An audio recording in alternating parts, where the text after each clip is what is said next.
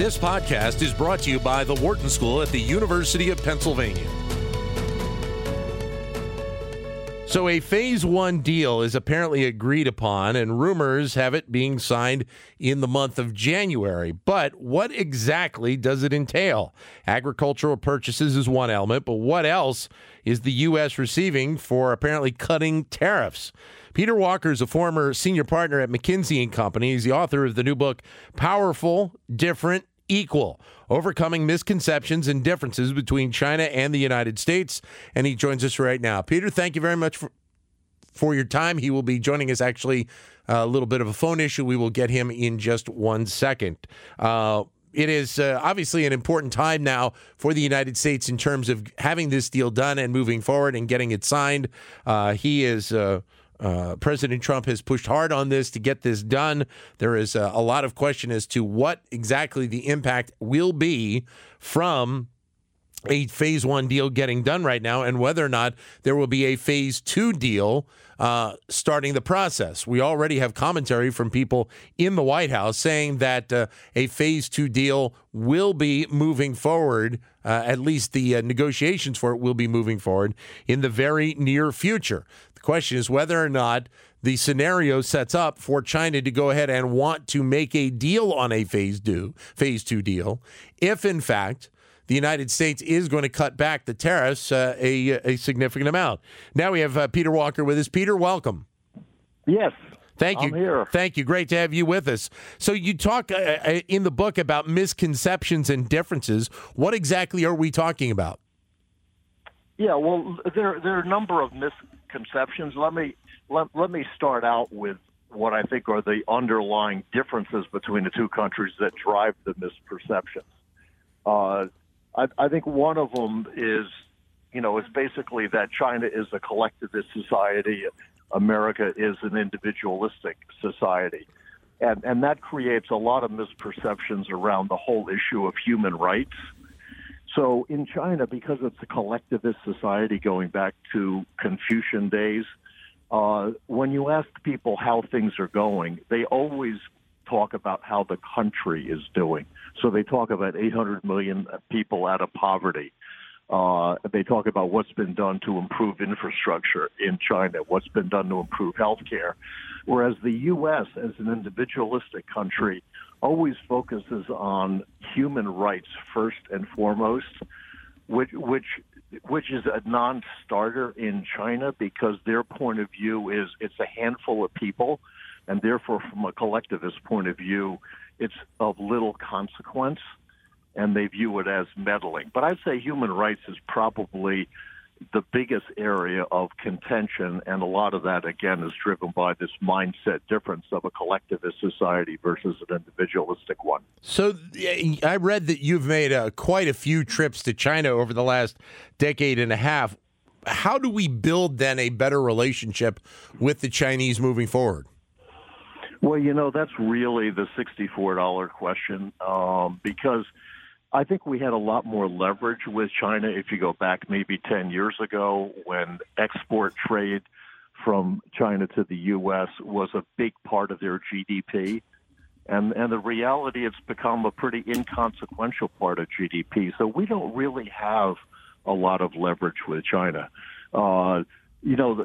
I think the slow but sure way of getting it done is more people-to-people exchange and contact. One of the real problems is you got 26 million people from China have visited the U.S.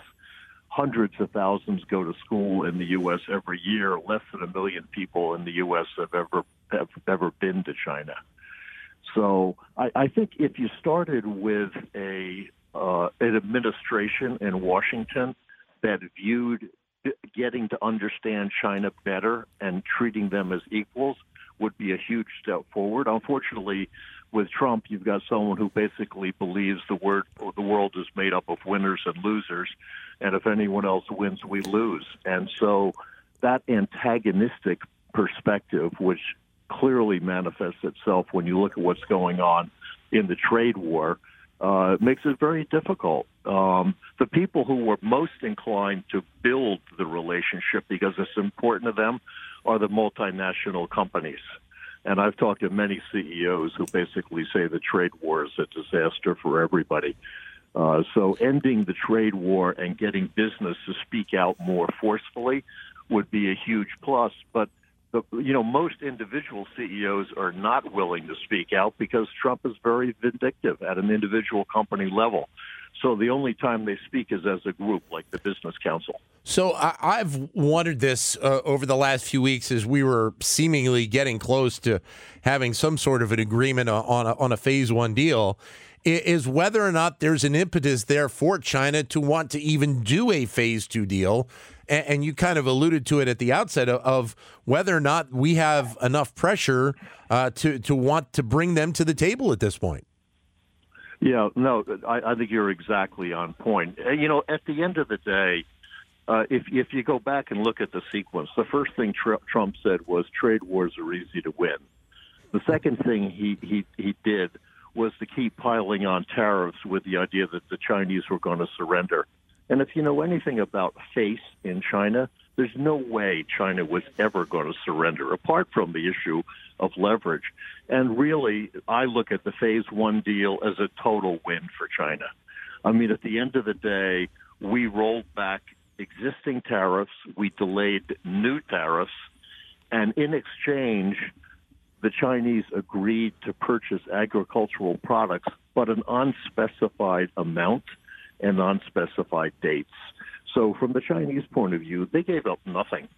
And even though Trump, likes to toot his horn and basically say we had a great phase one deal, the reality is when you look at the details, there's nothing there. And on your point on phase two, phase three, which is where we're going to get the big structural changes in China on things like baking into Chinese law protection of intellectual property, and most importantly, getting the Chinese government to remove itself from its involvement with the economy in China. Those two things are never going to happen. And so China will always put on a smiley face. They'll always go to the table. Peter Walker, our guest, who is a former senior partner at McKinsey & Company. He is author of the new book, Powerful, Different, Equal, Overcoming Misconceptions and Differences Between China here and in the U.S. So then, Peter, how do you view President Xi right now? Because I think we see President Xi more of a statesman. He obviously has been meeting with President Trump a couple of occasions. We saw him at Davos 2 years ago. How do you view him and the job that he is trying to do?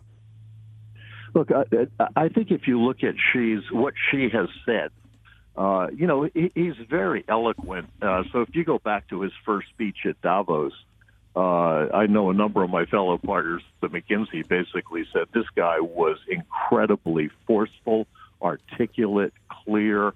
He stole the show. But if you look at what's happened in China, China has gone from having largely solved the poverty problem. They're down to like the last 20 million people, which for them is inconsequential. So nationalism is what's being stoked instead. And so when you look at all the action around the South China Sea, what's going on in the rhetoric on the trade war, Xi is taking a very nationalistic point of view. So, I really don't think you're going to see him do anything other than exactly what's in China's best interest. And because we have so little leverage with China and because we antagonize them the way we went about the trade, I think it's likely that you're going to see him taking actions that are going to lead to a better relationship between the two countries. He doesn't want a bad relationship, but he's not going to give up real territory in the broadest sense of the word to achieve that. So then what is the state of the Chinese economy right now? Because I think a lot of people, if you listen to President Trump, get the sense that the Chinese economy is really struggling right now, or at least it's well off of what it has been in the last few years as well. But I mean, what Trump never says is that their GDP growth has fallen to a number that's now more than double what ours is. The reality is the momentum in the Chinese economy is huge. Export trade is a much smaller part of the total. consumer spending and consumption is increasing significantly. Services is increasing significantly. The Belt Road Initiative is going to increase trade significantly with developing countries. And they're very well positioned on the 2025 initiative, which is basically investing heavily in the 10 most critical advanced technologies. So, I know Trump loves to tout, the notion that China is really suffering. I think it's totally hot air. At the end of the day, when you look at the numbers they're producing, and if you look at the control the government has over the economy, they control interest rates, they control deficits, investments, inflation rates, currency. We don't have anywhere near that central control over the economy. It's driven largely by businesses. So I think that Chinese economy, while it is going through a hiccup phase, to put it in perspective, we have to keep coming back to the fact that it's still growing GDP at more than double the rate of the U.S. Mr. Walker, thank you very much for your time today. Greatly appreciate your insight. Peter Walker, former senior partner at McKinsey & Company, as we mentioned, author of the new book, Powerful, Different, Equal, Overcoming Misconceptions and Differences Between China and the U.S. To keep engaged with Wharton Business Daily and other Wharton School shows, visit businessradio.wharton.upenn.edu.